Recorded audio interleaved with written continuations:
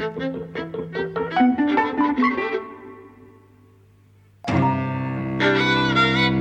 and welcome to Eavesdropping at the Movies. I'm Mike. And I'm Jose. And today we're talking about Licorice Pizza, Paul Thomas Anderson's new film.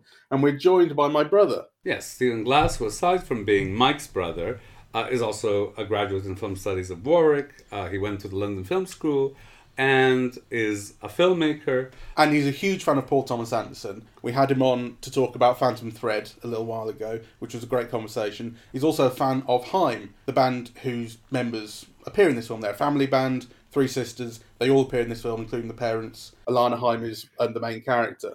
I think you've seen them live, haven't you? I saw them live, yeah, at Alexandra Palace. I made a T-shirt. Right. Yeah. I've seen them live. That's part of the reason that I wanted you on, and also because I kind of thought I'm probably going to not like this film very much. And I was right. Mm-hmm. So luckily we can turn it over to you two. I thought that might be the case. Okay. Yeah. I've seen it twice. I saw it whenever it opened here towards the end of December. He's put out 70mm blow-ups of the last couple of films of his. Right. And they look really interesting compared to, it's one of the interesting things. It's one of the things that I can imagine people being cynical about, but I'm in the bag completely. Yes. So I'm interested. But I do think that his films can take a little time and some sympathy sometimes to give them a second and a third go so that they become a lot more cohesive. And I definitely found that was the case second time around with this. Partly it also looked better the second time. The 70mm blow-up was really interesting to look at, but I think it was all soft. Like the projectionist had it out of focus and I didn't want to get up and leave. But I can still enjoy the film. Second time I saw it yesterday was a 35mm print that's going around, which looked gorgeous. This looked gorgeous. This looked great. The 35mm print, yeah. Because I'm sure I'll never see it like that again for a long time, and I'm sure it will look amazing on digital. Either way, point being, I think it coheres a lot more the second time around, and I think that can be increasingly true of his films. I just to register an objection, I guess, because I think it almost feels like a backhanded compliment to say you've got to see this film twice before you warm up to it. Or whatever. I loved it immediately. I think it's fantastic. And I think it's almost a once-in-a-generation film because it kind of brings forth new archetypes, really, that are like instantly likable. So I know, it's meant to be referencing American Graffiti and films like that, right? And I think it kind of does its own thing with that. So actually, what I'd be curious is to hear from your brother. What didn't you like? Mm-hmm. Why did this film piss you off? It didn't piss me off. Actually, that would be the exception, It didn't piss me off. I didn't get on with Inherent Vice, and I saw it. Mm-hmm. I anticipated it having some similarities to that because of the period and the region in which it's set. And one of the things that I never got about Inherent Vice was the feeling of it being a hangout film. Mm-hmm. I tried to watch it again recently, and I didn't hate it, but I got about 10 minutes in and thought I turned it off, and I didn't feel interested enough to go back and see it again. Which is not the case with the Paul Thomas Anderson films that I really like. Which kind of grab me and I stick around with them. I kind of anticipate this having a similar thing, and I think it does. And I think that part of that hangout thing is probably what Stephen says as well, where it probably coheres more on a second viewing. I can imagine that being true. It's a little bit spotty, maybe, but part of it is you want to love being there with these people. You want to be interested in these characters. You want to hang out. And I didn't. That's the thing. I wasn't that interested in them. The film is so clearly built on a love of the place, the era. Paul Thomas Anderson grew up here and everything. Licorice Pizza is the name of this record shop, chain of record shops that was in his area when he was a kid in San Fernando Valley. And all the American movies and TV of the time, which I know little bits about, and some of them I know quite a bit about. And recognise how the film is kind of playing on them, the way American kind of variety TV looked back then, that kind of thing. But you have to love it as well, I think.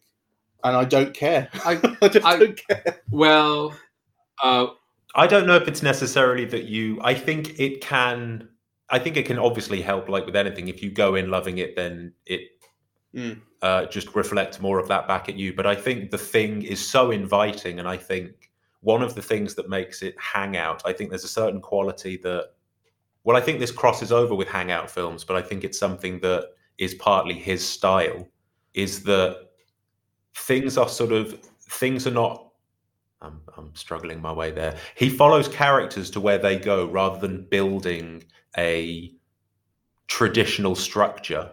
And I think this has it feels like the loosest of his films in a long time, or the loosest entirely. But I think it would be wrong to think that means that it's lazy or that it's sloppy. I think it takes an awful lot of careful work to create something that is such a rich texture. I think one of the things that I'm really interested in with Paul Thomas Anderson is that he makes, these aren't just period films. There's something about them that's historical films. And I think part of the achievement of them is how incredible the production design is, and how he looks at these places and how lived in they feel and how real. And I think that means more than just surface. Jose and I were just remarking upon, because Jose saw that the budget was $40 million. And he said, there were a few stars in it, but no one's going to get paid that much because the stars in it have small roles and it's not going to be like that. Mm-hmm. And I said, the money has to have gone on making it look like 1973. And the production design and the work that's gone into that is extraordinary and so convincing and beautiful. Yeah, it's an unbelievable achievement, even on top of his previous films. And he's... Phantom Thread is something, it's just magnificent the more you look at it. And this is great. And I don't know how much more interesting it could become the more you live with it and the more you watch it. But I certainly find with his other films, they just keep opening up and changing and re-revealing. The more you see them and the more you see the next thing he's done and how it makes you reflect on all of his previous films. He's a really deeply interesting filmmaker in that way. This is very interesting because it feels both very personal. It's clearly his childhood. It's my childhood. I even recognize some of the news reports on the gas shortages, right? I think I remember that footage, from when it first screened on television. So it's kind of, it's my period as well. I would have been about 10 then. But I also think it's his most likable film. I think it's his immediately most likable film. Yeah. If you don't like that young boy and that young girl, there's something wrong with you, I think, right? Like, that 15-year-old hustler, chubby, really sure of what he wants, completely in love with her, so in a way physically fumbling in, but actually mentally very secure in what he's doing. To me, that is a fascinating character, right? And I agree. It's like she made me laugh out loud and the responses are original, actually. I think I really laughed out loud at 3 or 4 moments where I thought it was almost inappropriate, but it just, the actor just pushed me there. And I think that is something kind of quite extraordinary. I don't think I've seen characters. They remind me a little bit of characters from the past, right? So there is a little bit of Barbra Streisand circa, 1969, 71 in that character. Right, so it does remind me a little bit of that. But actually, Barbra Streisand didn't play a character who was having an affair with a 15-year-old and who barely looks much older herself, right? Yeah. So I think these are original characters, and they're very warm and likable characters, really. And characters where you just see them and they contain a whole backstory just through little things, right? You get the sense that this is a child actor, that he's been supporting his mom, right? That his mom is entirely dependent on him, that the only reason they have a business is because of how he keeps it together. Yeah, the film doesn't tell you that, right? But just through kind of a few actions and a few lines, you get a sense of that world, right? And her rebelliousness towards, her father, again, it's just a couple of lines and a whole world comes into place, yeah? So I think it's more than a couple of lines with her, to be fair. I think everything you see in her household, certainly early on, I think it's quite a rich portrait that's painted of what a depressing life she basically has at home, and why she would go to dinner with this kid on a whim. Why she would seek to escape. I think it's more than a couple of lines. I'm not saying it's bad. I'm saying it's quite richly done. That's funny. I certainly didn't think of it as being depressing. I think that's one of the things that I think, again, is something that's characteristic of his films, but it's so much the case here. I think I completely agree with Jose. From the lead characters down, they're cast so interestingly. So everybody comes with, even the people that you know the bare minimum of. A couple of the kids who I remember remembering in the end credit sequence and going, "Oh, that kid," and I know that kid and I know his personality in the group, even though you get so little of them. I remembered the second time round how much I was thinking a lot of the time about Greg, his little brother, who barely says a word. I think he might just have the one line when he says the phone's ringing, and he's just taking the piss out of his bigger brother. And the reason why, he becomes quite a big character, even though he's off screen later on when Gary decides to flood John Peters' house, and it's like he said he was going to kill Gary. And you remember this. I certainly the second time round, but more the second time round, thought, God, that's such a huge part of Gary and who Gary is, and part of it is just how much you're given in the early stages of the film, which I think he likes all of his characters. I don't think he's somebody ever that actually dislikes any of his characters. I think not to disagree with you thinking that the home life is depressing, but I think depressing maybe wasn't quite the right word. I don't think the film takes sides against her family. You can see why she would find it depressing, I think, is what's key. I understand why they like living there. Yes, that's what I meant. Depressing was maybe not quite the right word. What I meant was you could see why it's somewhere that she would seek to escape from, and why she would decide to. Because initially, when Gary's trying to pick her up, she's laughing it off. She's 10 years older than him. Of course, it's a joke. But once you see the home life, you can see why actually, on a whim, she might go with this. See something else. Yeah. Not just to be disagreeing, but I really didn't. I didn't get that feeling at all. I read it completely differently. I mean, she is 25 years old. She's got a job. If her home was so unbearable, she could have moved out already. She's not a baby. She's not like 17 or 16 like he is. Yeah. So if she's so uncomfortable there, she could move out. Obviously, that home and her sisters and her mother and even her father's. He's a pain in the ass, but he is looking after her. And that must have a value to her, or she wouldn't remain there. Right. Well, that's So I don't find it. We're talking a matter of degrees. We're saying, she doesn't have enough impetus to move out, but she has enough impetus to go on a date with a 15-year-old kid. Maybe she likes a 15-year-old kid. Maybe the 15-year-old kid is charismatic and dynamic and after her, in a way that no one else is. Maybe the kid is the attraction, not her running away from. Certainly. I mean, she shouldn't start going on a date with any old 15-year-old kid. But I think that's part of it. That's all. All this is to agree ultimately with your point that these things are really richly painted, and in such a concise way for one thing. But I think this all agrees ultimately with your point that these things are interesting, and these are interesting people that we're talking about. We're not picking out whether or not a film was good or bad. It's like these are real people, and you get a long time to spend with them, and you get really interesting pieces of their lives to look at. And I also think you get really evocative, almost in a sensual way, pieces of history. So, when they go on the plane and they have those rubber earphones, right, which I remember, and they're talking about how wonderful the food is. Yeah, and their experience of being, how amazing it is to be on a plane, right? There's something about the film that so vividly evokes that experience of, the magnificence of being on a plane in 1973, right?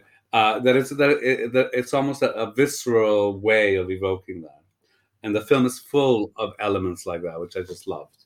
I completely agree. I think that kind of the only thing that I would add is just that how much fun it is in this case. Like, it's such a joyous film, like you say. That scene on the plane, the way that Gary is. He sits there and he's like, the food is magnificent. It's something he said over and over and over. And it makes him such a teenager that he picks up on this adult word and gives it up after 3 or 4 days. He forgets about it and finds something else, which is really key of him. Like, he gets her on a date and then just sits panting by her.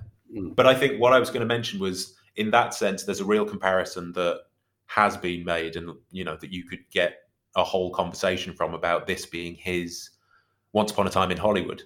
And having that interest in the textures of history. But I think his project and his end, where you get from that is very different in Paul Thomas Anderson to Quentin Tarantino. Part of it's the way that it hems much closer to actual history rather than enjoying getting far away from it and doing things like killing Hitler. Actual history and actual people. I mean, I think these feel like people I would know. Yeah, or people I kind of recognize, or, you know, kind of people in Tarantino's films are always like on their, you know, sketches on their way to iconicity or something. They never feel like real people. It's funny as well that you mentioned it being like his version of Once Upon a Time in Hollywood, because that occurred to me as well, and partly because on the way into Birmingham, I was listening to the podcast that we did together on Phantom Thread, and in that I said that Phantom Thread was like his Grindhouse.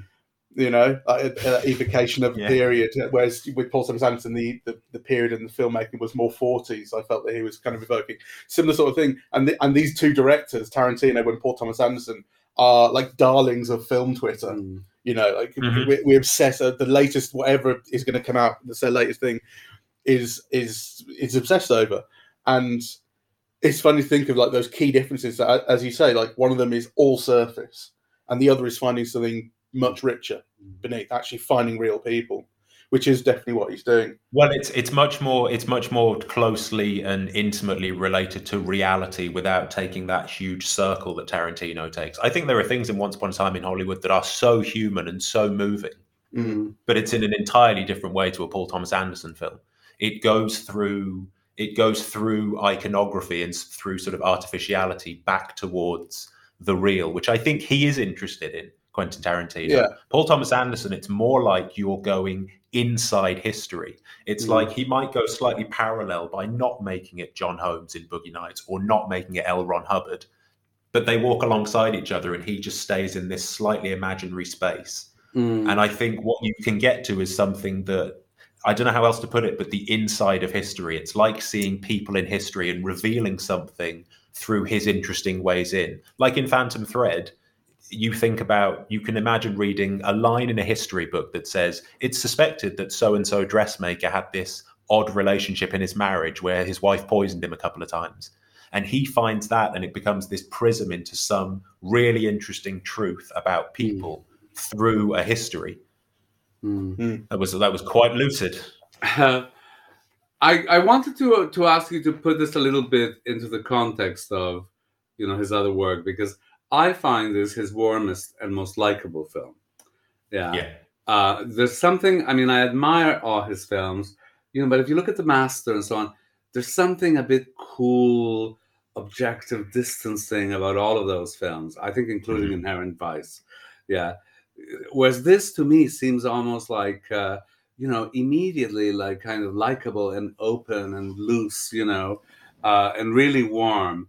And at the same time, you know, it's dealing with a specific period, which really must be his place in his childhood, right? And I just wondered if you had any views on that and how it compares to his other films, maybe.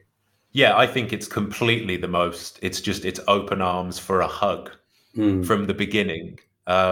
Previously, it would probably be Phantom Thread is very, very funny, but in quite like a film from the 40s way. It's not warm in the way that this is. There Will Be Blood and The Master are things like, I think because they're led by the characters they are, the tone of them is much more, well, it's not warm. It's not cold, but it's not inviting and generous in the way that this feels. And even Boogie Nights, you don't love it in the same way as this. It's much more like it's a fun movie and it's an exciting movie. And not that this isn't both, but it's spending time with family in a way that the other films aren't. They're these giant, particularly Boogie Nights, which is the most fun, probably. Yeah, but there's also something tawdry and seedy and sad about Boogie Nights, right? Yeah. You know, by its nature, right? And when I think of the things with The Master, you know, and you think of that scene with Sister, whatever her name is, masturbating the Philip Hoffman character to just get him off. There's something kind of cool and brutal and controlling and a power fight that's evoked by that moment. That's the opposite of falling in love, right? Like, that you get, you know, that kind of feeling that this film evokes. I mean, I do think I see it as something unexpected in Thomas Anderson for me. I'm not sure. I think we've seen that warmth before, but I do know what you mean, though, about it. This is more... I mean, what you said about it being like a warm hug, I kind of get that. Yeah. But on the other hand, I also think that there's a whole dimension to this film that I think is really unlikable, which is the phoniness of the world in which they live. right? You get these kind of real people who are searching for this connection, which is what they ultimately get at the end. But California, I mean, it's based on a character who's hustling. He's trying to set up businesses, make money here, there, and everywhere, trying to get into acting. And then we see this whole world of child actors and so on. And that's all really, really phony and fake, and constantly just telling people what they want to hear. You know, the whole thing about going for an acting job and saying, yes, I can do everything. I can horse ride, I can do karate, because that's what gets you the job. And then that is what if you get the job. I know, I'm not saying it's not true. And then you get the job, and then you know, if you get the job, you have to try and learn to do it later. But it's all really fake and full of lying, and like it's about confidence, I suppose. I mean, that's what the kid is full of, is the confidence to make the next hustle work or whatever. But I find that really, really unlikable. I don't think it's a pleasant place to be. I find it likable because it's not like Sammy Glick or somebody. It's not somebody hustling somebody else and cheating them, right? This is kind of finding a way of making people want this stuff that you're selling, right? And actually, a lot of, you know, the conversation between the both of them, make it sexy or whatever. It's, you know, he's not conning these people. You know, he's not selling them some shit that they will get home and then, you know, they will realize that they've been ripped off. No, he's selling this dream. Yes, this is what you want, right? That is what he's doing. And actually, that connects very well with the films and the references to things like Lucy and to things like the William Holden film and Breezy and, you know, all of that, right? Kind of, you know, the references to John Peters. I mean, you know, John Peters himself was like the biggest hustler of all time, right? Like, you know, he went from being a hairdresser to being the head of Sony Pictures, right? Yeah, I'm not saying it's not true. It's definitely true. That's what La La Land is. Yes. But it's not likable. Well, it's not unlikable. Well, I mean, you know, for a lot of people, that is a very attractive thing and a very certainly a very American thing, which could have moments of unattractiveness, right? But The Master was also a little bit about that element. What was the Andrew Carnegie thing about how to make friends and influence people? Yeah, there's like a whole kind of, you know, mentality about that, right? Like, you know, it's like the American, what is it, the salesman, right? You smile and brush off the thing and go on to try to make the next sale, right? Yeah, but in The Master, I think there's a critique of that attitude where here it's kind of embraced. It's charming. It's interesting that whilst talking about how easygoing this was, it was still interesting that Jose mentioned that it was a kind of interesting, in comparing the older films to this, it was, you mentioned power dynamics, and you see that throughout, especially previous films, like Phantom Thread is a relationship and it's shifting power dynamics. And that's the case with The Master. There are three central characters and it shifts between them. And this is still just as much about that. It's this constant seesawing between the two of them, in which things like meeting John Peters and finding or bumping into different people become tools for basically this power struggle between the two of them. But I agree. I see what Michael means, but I think it's very consciously and very deliberately taking a very, it's got a loving and a generous eye towards history, while it still doesn't shy away from showing you or noticing things along the way that are ugly. As like from the very beginning, the girl, like she gets slapped on the arse by the high school photographer, and you go, that's the end of the scene. And that scene was gorgeous, but it's just got that little thing there that for me doesn't make it an unpleasant place to be, but it dips into those things and you realize that's just part of the texture of this. Yes. Noticing is the right word for that, I think, but it's also true, particularly with the sexism towards Alana. There's a whole thread of that, and thread of sexual threat towards. I mean, the whole thing when she's going on that dinner date with Jack Holden, the Sean Penn character. Yeah, there's an element of threat to it at the start. It's a feeling of she's thrilled though. Oh, she is, but it's also that feeling of this is what gets me the job. I have to sleep with him. There's a threat of that at least, and then it becomes that she's just ignored because he sees his old mate, and it all just takes off in a completely different direction. But actually, that whole thing, that whole dinner, and going on to the motorcycle jump thing, all wraps up, I think, really nicely, actually, when the kids come together at the end again, and he basically, you know, she kind of winds up somewhere that she's more comfortable, and he reaches out to her by running over to her. For me, what illustrates this, you know, best is the scene with the politician, who's gay, who's hiding an affair, who's clearly under surveillance and potential blackmail from somebody else, who's negotiating all of these things, who is in fact trying to do something good, and actually who's filmed to look like a real beauty. The blue of his eyes, those eyelashes. And he's filmed just from overhead to make those eyelashes, evident. And again, I think that gets to something in this film because it's a very unusual beauty, right? Like, he's fleshy. Yeah, you could see how filmed a different way, he might even seem an ugly man, right?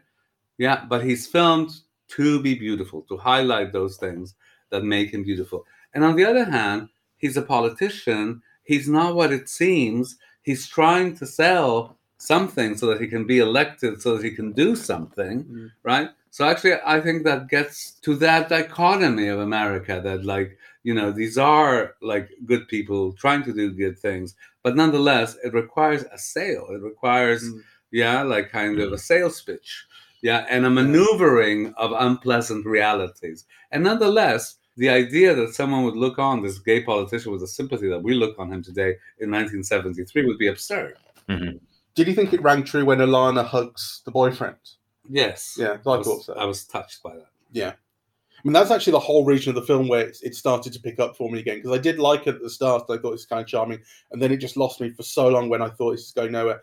And then this hidden relationship between the politician and his boyfriend comes into play and is revealed, and all of a sudden it's rich again, and there's stakes, which I think is something that I feel is lacking for a lot of it. There's stakes in their relationship, and you understand the dynamics very quickly. And although it's ultimately kind of their part in the film is wrapped up quite quickly, it only comes in towards the end anyway.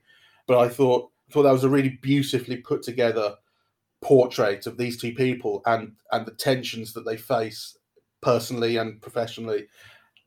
It was a really lovely little just kind of sketch, It felt very deeply felt. Impeccably and beautifully well balanced, because I completely agree with everything Jose is saying. That character, Joel Wax, is made gorgeous, and there's these giant close-ups of him, and he's doing things, and it's such a careful scene to go through line by line, where you sit on her for such a long time and you figure out what's going on as she gets disappointed.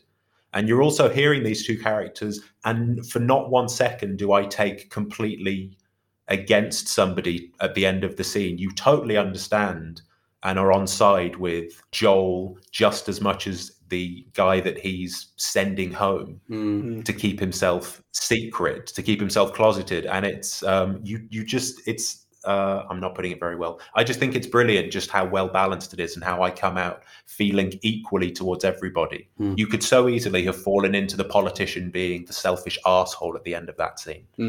I think there's an element there as well, which is the creation of narrative tension. Because you've seen the guy spying outside, you think he could be someone from the BFI, he could be someone from the press, right? The BFI. Either thing would ruin his career.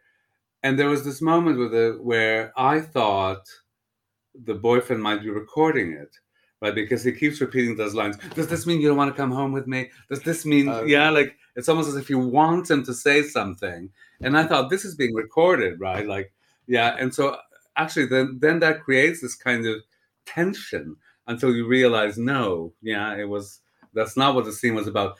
But the combination of that type of questioning with a man waiting outside created this layer of tension, of other type of tension that I thought, that's not something I felt. So I didn't feel a suspicion about that, but I can see why you would. When you said BFI, did you mean FBI? FBI,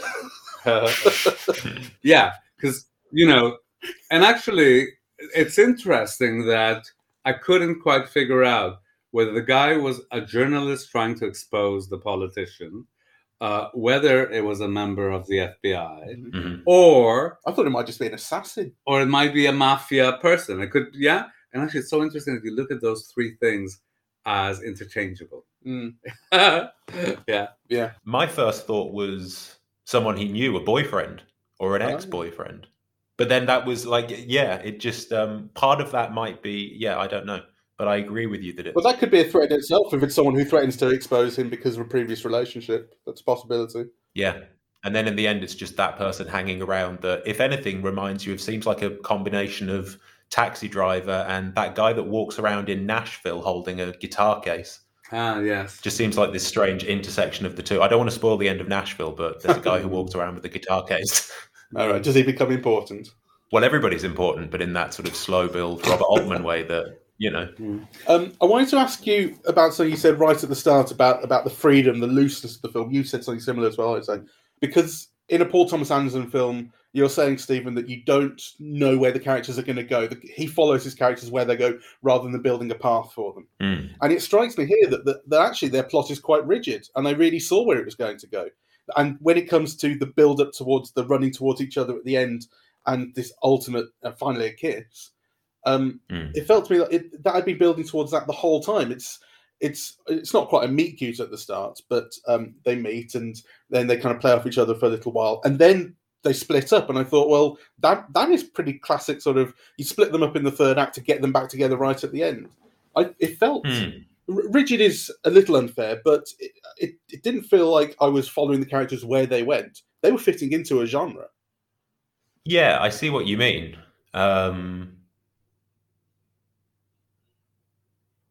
Yeah, it's interesting. It's funny that there is something that's that kind of simple about it. It does break them up after a fight, and then they come back together to get back together and probably have a fight again at some other point in the future, if they even know each other. But I see what you mean. I suppose it's partly, what do I mean to say by that?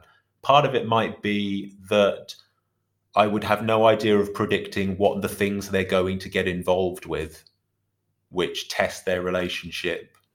I would have no idea of knowing where they are. I wouldn't know that at some point in The Master we're going to wander off and ride bikes around the desert. And I like these people, and I know that I'm going to enjoy his characters, so I'm curious to see what odd directions we go in. But I see what you mean. It is completely a romance in that way, where it's these two people have to understand that they're completely in love with each other from the very beginning. But they fight and they tussle and things are in the way. And yet they know. And yet they know. She knows that he's completely in love with her. And, from that moment where she follows him to the station, he knows that she cares for him. So then, from very early on, even they know. It's just a question from like knowing in a deeper or, more complicated way, or be more certain. But actually they know from the very beginning, which is partly why I think the film works so well. Yeah, that kind of, I think, it's just a way of them finding out what they already know and what we know, right? So you're kind of seeing those developments. That deepening is what you see. And I think there are two things here that are very interesting. For me, the importance of seeing it through a kind of a nostalgic gaze, right? Because I was trying to figure out, why do we see the shots as we do, right? Like, I think you mentioned this. It seems like, the background is always out of focus, or there's a kind of a haze. It's shot through windows that reflect the inside and the outside simultaneously, but that makes any of the images kind of hard to put in focus, right? Yeah, that kind of style of shooting, I associate it with a kind of a nostalgia, or a partial view, that only certain things from the past come into focus, and that's actually through your feeling for it, right?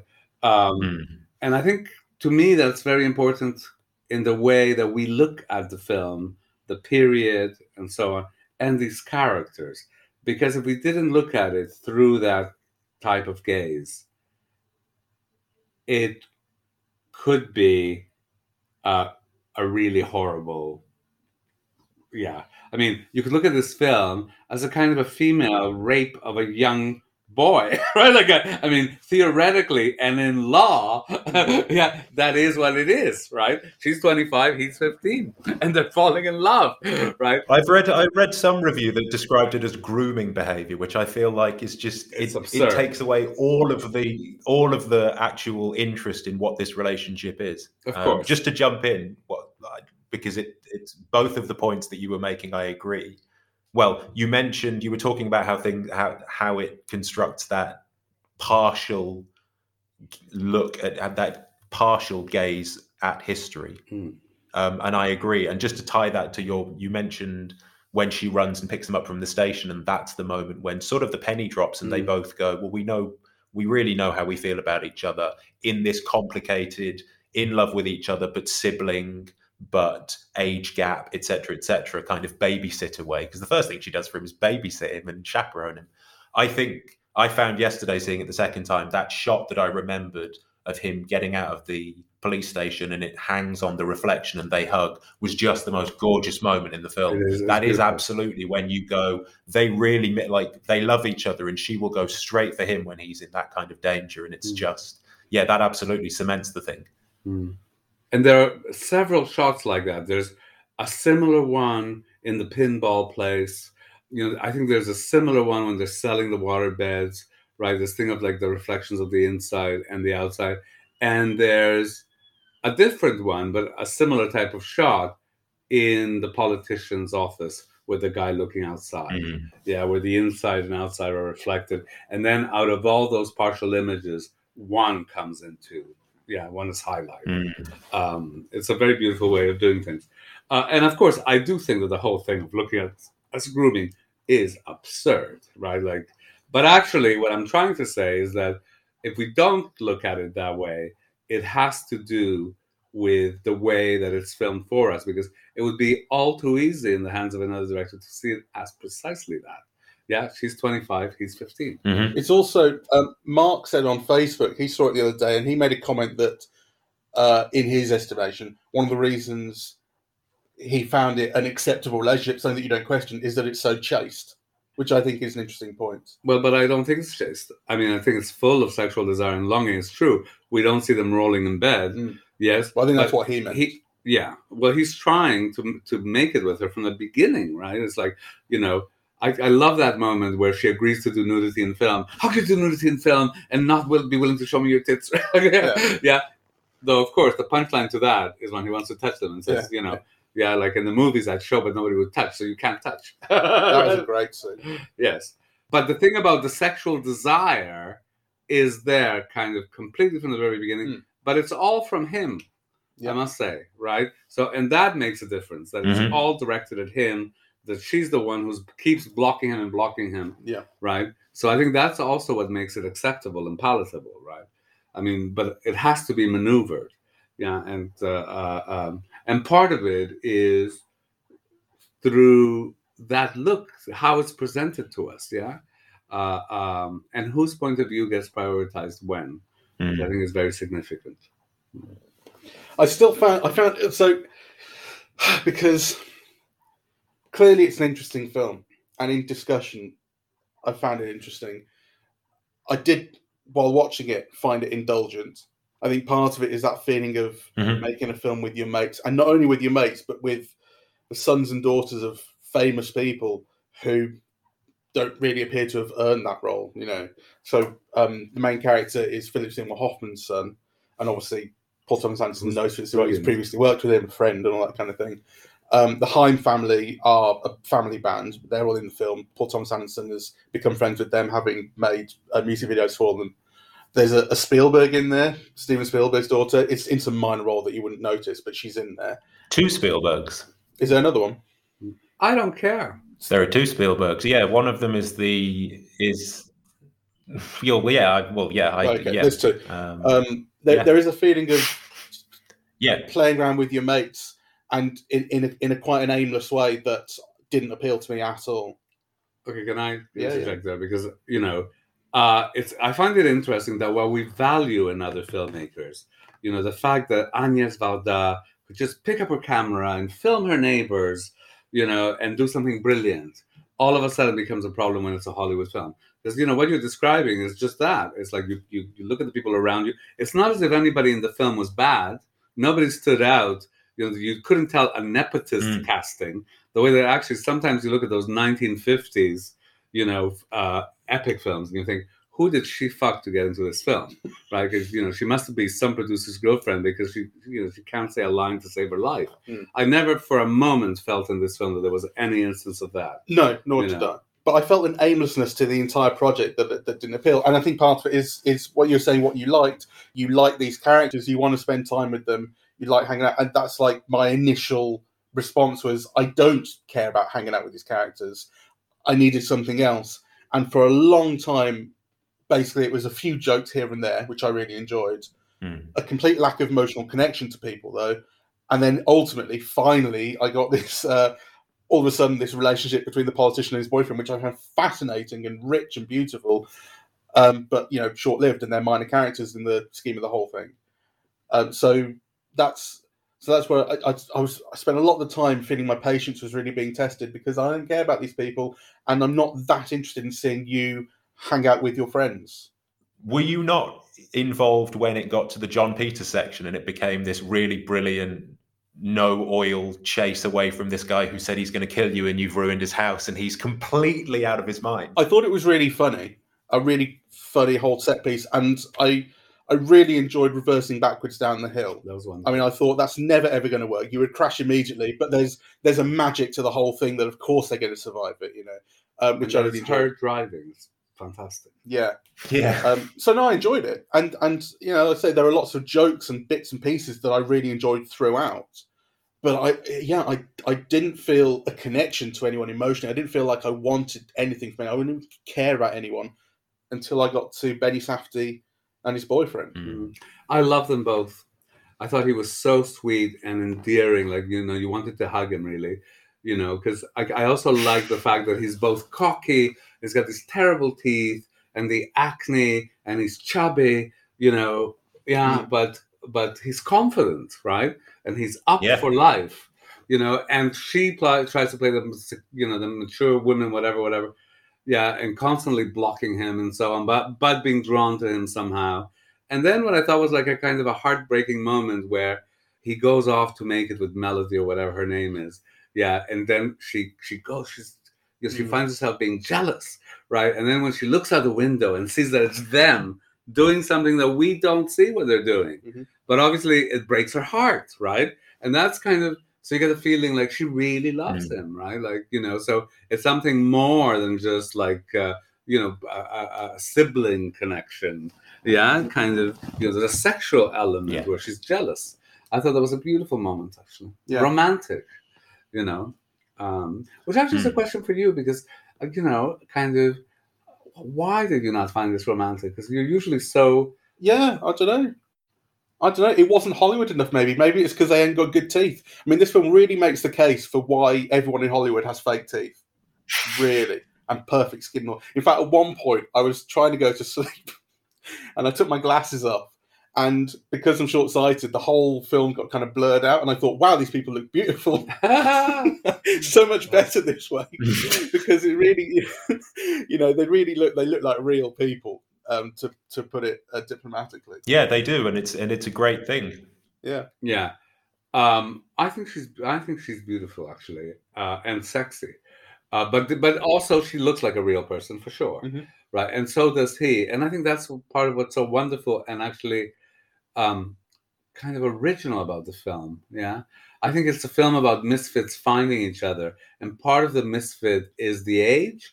And part of it is that they're extreme personalities, each in their own way. I mean, if they don't end up with each other, they're going to find it difficult to find another partner. Yeah. I mean, I'm not saying he wouldn't find sexual partners or girlfriends or whatever, but somebody who would put up with him, he'd find that a difficult find. Yeah. But she's perfect for him. Yeah. Well, I want to ask you sort of the same thing that you asked me, except in reverse. At the end, when they get together and they kiss and they finally make it happen, were you moved by it? Yes, I was moved and kind of relieved. You just find a warm glow and things work out. Yeah. How about you, Stephen? I think I'm moved when they're running back towards each other, and the film makes the biggest jump it's made at all, which is suddenly to intercut those two moments where they ran towards each other, 3 moments where they ran towards each other. That's when I'm moved. After that, I'm just on that tipping out at the end of the film where I think it's great and I'm so pleased, but I'm most moved when they're running back and they find each other. That cutting was really interesting to me, actually. I did notice that because I had noticed before there's a lot of running in this film, I thought, especially, when the oil crisis happens, they can't drive and there's running back and forth. I thought there's a lot of running here. And then when the film points out the running and it cuts those 3 or 4 moments together, I thought that was a clever and quite beautiful way to express this thread. I did like an individual moment where after the whole shit show with John Peters, Alana is sat on the curb, and she sees in the distance all the 15-year-old kids and younger with the petrol cans, and they're wanking them off, and like just being kids. And you can see this thing in her face of, why am I hanging out with these kids? What am I doing with my life? Yeah, but on the other side of her is John Peters, and he's completely off the reservation. And you go, that's this woman. That's where she is in life. It's perfect, and it's so funny. And it's the 15-year-old sucking off petrol cans, siphoning fuel. Not siphoning fuel, are they? They're bringing fuel back from the station. Or it's this complete nutbag. That's where she's found herself. Yeah.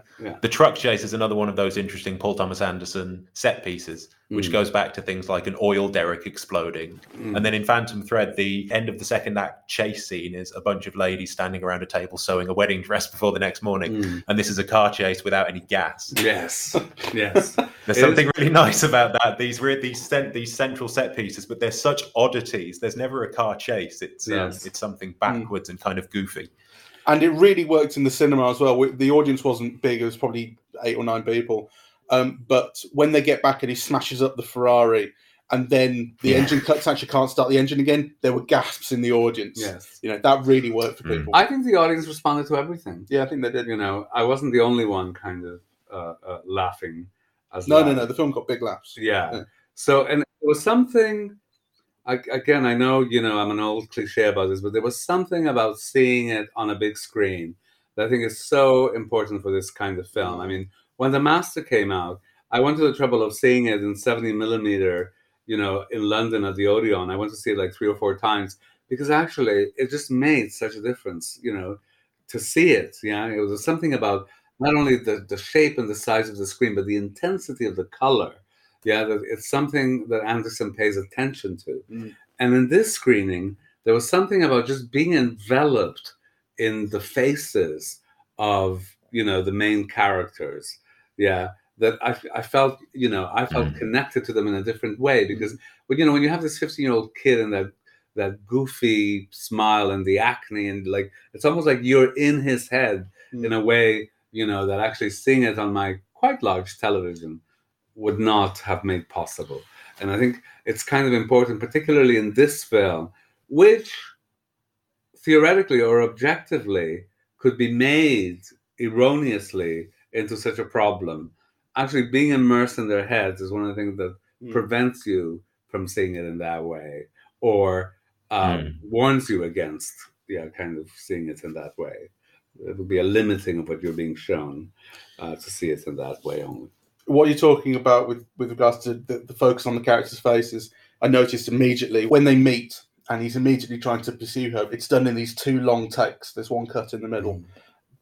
And it's this long lens it's kind of almost swirling round them, and the focus is constantly shifting, but it's all on their faces. It's very, very, very well choreographed. It actually must have been quite difficult to do, to kind of keep it all in frame and all that for a long period of time. It works so beautifully, the kind of the shifting focus of the conversation between the 2 of them during these takes is really great. I noticed it right from the start. Like, this is all about their faces.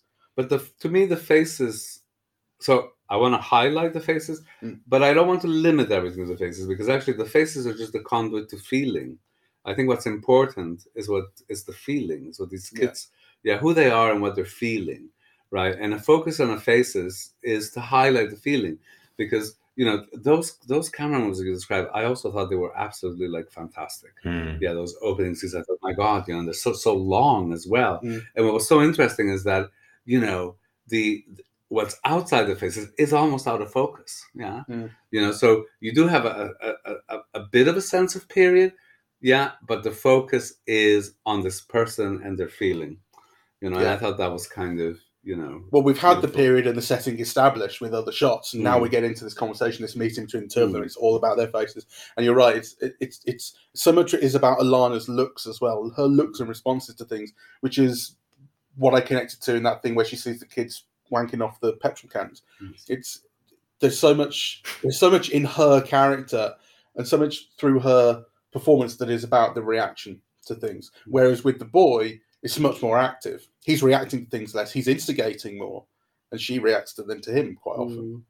What I thought was amazing about the film that made me realize what a lack it is in contemporary American cinema is that for once you have two super intelligent people, yes, that are the romantic leads. So they're not only very young, they're super intelligent and super capable. And actually, their own intelligence is sometimes a roadblock or an impediment to their romance, right? Like, yeah. If only they could be stupider. Well, if they didn't overanalyze so much, or kind of see 2 steps ahead of what they think is going to happen, they wouldn't have so much problems. And he says it about her at the beginning. You always repeat everything twice. Because actually, she repeats it twice because you see her almost actively thinking about it, right? Yeah. Yes. Yeah, and setting up a trap for him the second time, right? Like, these are hyper intelligent people. Yeah, and that's not what you see in 10 Things I Know About Her. She's all that, or blah blah blah. Right? This could be a teen film. Well, part of the difference is that they're not just thinking about the romantic comedy side of their lives. It's not a rom-com where all they think about is, I just can't get a man. Yes. It's like, no, she's got plenty of things to deal with, and she happens to get involved with this kid, and their lives are involved with each other, and it's complicated. And part of that is the fact that he loves her and wants to be with her, and she's older than him and doesn't want to be with him, but she's, it's one of many things that go on in their lives. Yes. And one of those things for her is her political interests that develop later on, which I think is interesting because that also comes right after that bit where the kids are playing around with the petrol cans and being immature, I think, just about then. And that becomes a vector for a more intelligent kind of view of the world, a way to interact with the world. I think that she asks at one point to her sister, why am I hanging out with these 15-year-olds? Do you think it's weird that I'm hanging out with them? And the sister doesn't mind. And she goes, I think it is weird, that I'm doing this. And she has that moment where they see the oil crisis on TV. The kid has no clue, but she's like, this is really important and it's going to affect our business because the things are made of vinyl. Mm-hmm. And when she gets into the political world, you see completely why she gets connected with that immediately, why she wants to be there, and how she feels it's something that she could be doing in her life that is missing the way she's spending it at the moment. And that it's something that the relationship with the boy can't offer her. He's interested in pinball and waterbeds and trying to be an actor. Yeah, that's when they have their fight. Yeah. But and Gary's point, crucially, is that he says, you wouldn't be where you are if it weren't for me. And that's also true. Yeah. And that's what's so brilliant about it's not about whether or not they kiss and get together at the end. It's not a question of that. It's a question of what just them even more understanding what their relationship means to each other. That's almost why it seems to be this running together after the police station and then running together after this at the end. It's I agree. This doesn't seem like something that she'll drop. But it points out it's one of the things that it points out just how big the age gap is between them. And she does need to get her life together in a way that he doesn't. But he's still building a pinball palace after another business failed. And it's which did it fail? Because you imagine he made a lot of money actually before it collapsed. Yeah, and that it collapsed. Oh, the pinball business. No, the waterbed. The waterbed. The waterbed. I think the waterbed thing is something that he made a lot of money on, and then it disappeared. Yeah. Right, so I don't see it as like something having failed. He moved on to something else. Something that I would say about that, though, which occurred to me in the film as something I felt was lacking, was detail and context around that. And actually, as you say, you can imagine it did quite well. But what I would say is you have to imagine. You don't get a very detailed impression of actually how this runs. So when the vinyl thing happens and the oil crisis comes in, it's going to affect our business because all these are made from vinyl. I kind of... it seems kind of banal, but I kind of want an impression of, do they have stock? Is it that they need more? How are they going to, what can they sell what they've got? I felt that as a lack. To me, that wasn't the problem. And again, to go back to the thing about the family that we kind of disagreed on at the beginning, the way, so you found it very detailed. I didn't. I thought a couple of things evoke a lot, and you have to imagine that. So, for example, and I could be wrong, right? But, just from a few lines that you piece together in the film, like, I imagine the father of having been like a kind of a European Jew exiled to Israel. Why? A, he's still got an accent. B, he learned all those Israeli military moves, right? And then he's in LA. So she's not only becoming Americanized, but having to fight the father on all these grounds, right? Mhm. Yeah, and actually, I'm just imagining all that from a few lines of dialogue, right? I know what you mean. I mean, I didn't say I found it that a detailed. richness. Well, yeah, that's it. I didn't say I found it detailed. I said I found it rich. The disagreement that I had with you was it felt like more than just a few lines of dialogue. But I think we essentially agree on how that home life is built up. I think we agree a little bit less on what it means for her. I think it gives her a good reason to want to do something different, which is go on this date, and you feel less of that. But I think we essentially agree on how it's conveyed. Yes. I mean, I was thinking about the father because, if you see, how old is he in the film? 55? It's got to be something like that. Yeah. 50s, 60s maybe, yeah. Yeah. If he is a European Jew who had to immigrate to Israel after, he would have been 25, 30 in 1945. Mm-hmm. And it just brings up all kinds of interesting things that are on the basis of 3 lines, and which you could be wrong, right? Yeah, but there are things in the film that suggest this deeper context and also establish a relationship between her and her father. Mm-hmm. Yeah. Kind of that he's set in his ways for very particular reasons that she doesn't see. Yeah. That Nixon's America for her, is quite different than what it might mean for her father. The idea you're getting at being for the father, it's opportunity and escape from something much worse, and for a young person who's growing up there, we see Vietnam. Well, if he's known World War II and Nazism, not to say concentration camps or whatever. Mm-hmm. She's probably just like a spoiled brat who was like an old maid and is making his life. Why is she so difficult? She's got everything, right? Like, yeah. So, anyway, I think the film, could be analyzed forever in those ways, actually, because, I mean, some of these things are very deliberate. Some, I'm sure, are happy coincidences that were brought together in editing. But it does feel like a film that feels very worked through. All those shots at the beginning with the use of focus is not an accident. It's clearly very carefully planned. And on the other hand, kind of very loose in terms of like performance and movement and and very alive. I mean, I think those kids are absolutely terrific in kind of making it alive. So, I mean, I think for me, it's, it's the best of all possible combinations. And then having this romanticism and this warmth that is based on intelligence and real feeling rather than some stupidity and some not real feeling, like some cliche of how things should be rather than the way that things are. You also get a sense of pain and difficulty and, misunderstandings in a much rawer way in this film than is usual in American cinema. Part of what makes that combination possible so that it can be technically incredibly controlled and precise in some ways, but really, really free and real when it comes to performances is that he seems to have honed this lighting and camera crew and grip crew over the years into this sort of... Stanley Kubrick worked with quite a small crew by the end, a small core crew. For films that are as impressive and sort of vast as they are, he had a very small core crew. And I think Paul Thomas Anderson seems to have worked with these people and winnowed a crew down, which means that it can be as direct from him onto getting a camera into a position and doing quite complicated things really smoothly. And you can see that if you go back and watch... I mean, if you go back and watch his films over the years, but particularly Phantom Thread into the music videos and things like Anima, which is this Netflix short he did recently. Oh, yeah. You can see that style developing and and obviously he's actually credited on screen as co-DOP of this, which is I think basically a cosmetic difference to Phantom Thread where he's still co-DOP, which is a very rare thing. You only get that with very few directors. And I think it's a really interesting thing. Was he not the sole DOP on Phantom Thread? I don't think he was. I think they have the way he describes it and the way his team seems to describe it is that it's sort of a collaborative thing. I think one of them probably has the actual light meter and decides on stops, and one of them probably has final say on other things. But it's a collaborative thing. There isn't one DOP deciding what light goes where. It's sort of a group dynamic. No, but as far as credits go, was he not credited on his own? No, he's co on this. No. There's a guy called Michael Bauman. Yeah, no, I mean on Phantom Thread. I know he was definitely co-credited on this.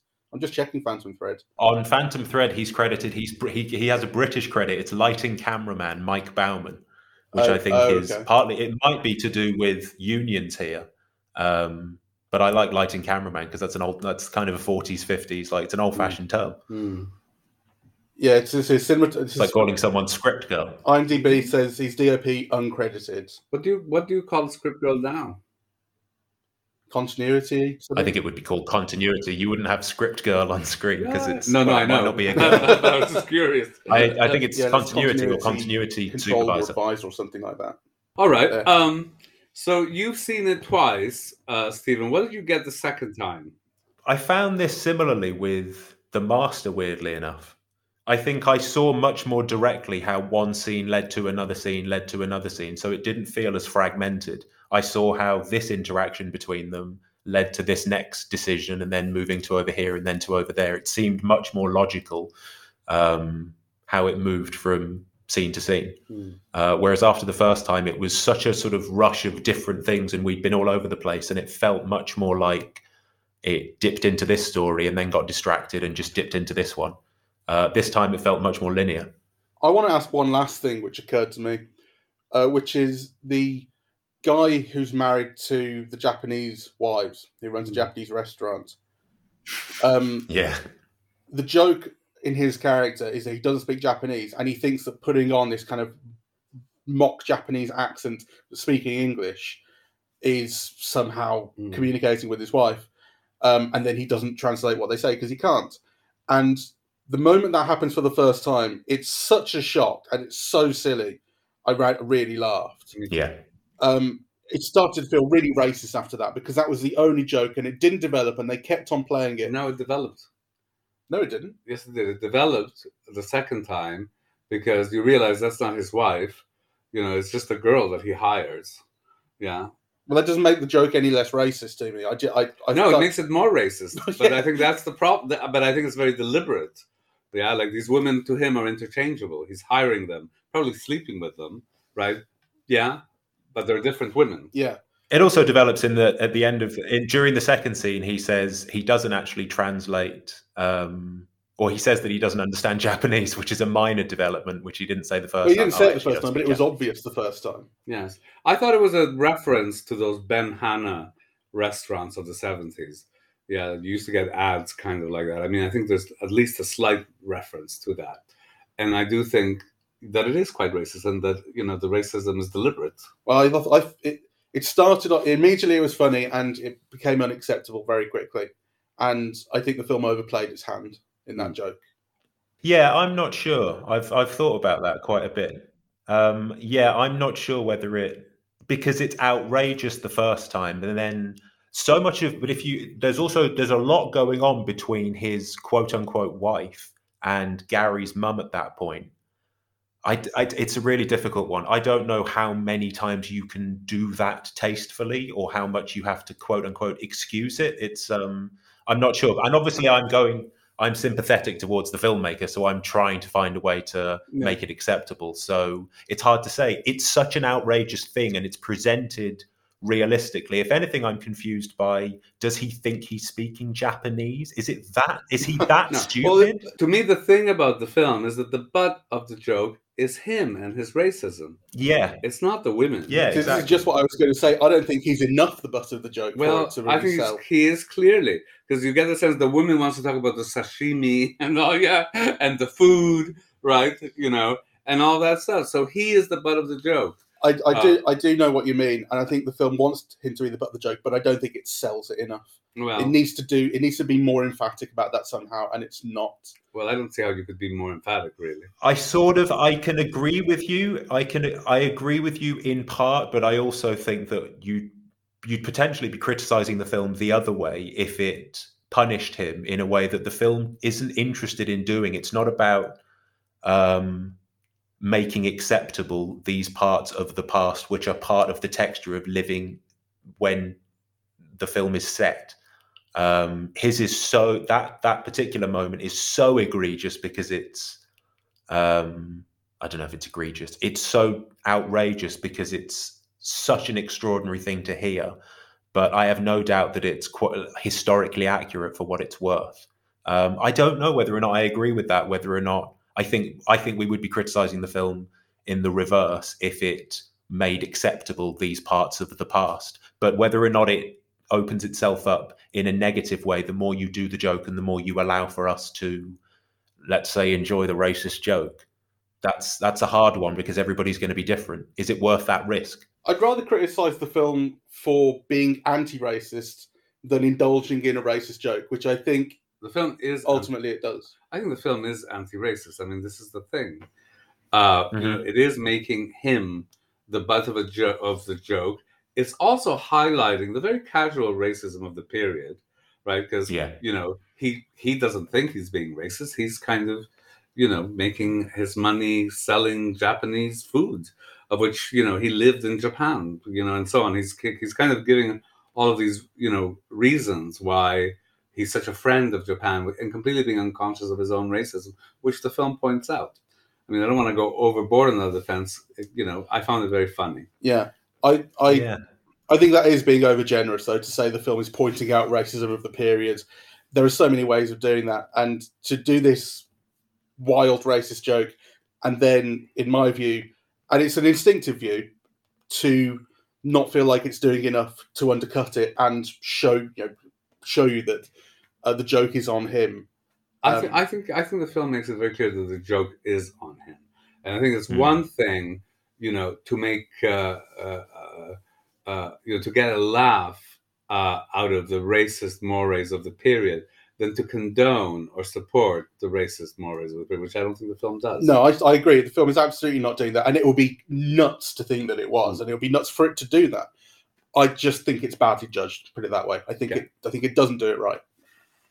It got a laugh out of me. It got a laugh out of me at first. I thought it was fucking got a laugh wild. out of me. It's really funny. So, there you go. But it didn't get a laugh out of me the second, third, fourth, fifth, and sixth times. Oh, I only did it one more time. I mean, each individual line. Which is something in and of itself. You actually sit and you listen to this and you notice the stench that it creates, even in the room in the film, because it's like Gary's mum knows that this is not really right, and his wife thinks he's a quote unquote wife. It never occurred to me that she might not be his wife.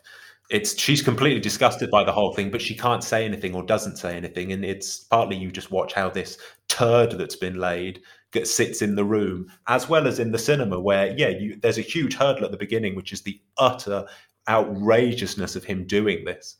But think of how complex that is, because actually the mother's own lack of awareness and, you know, and her implicit racism and sexism.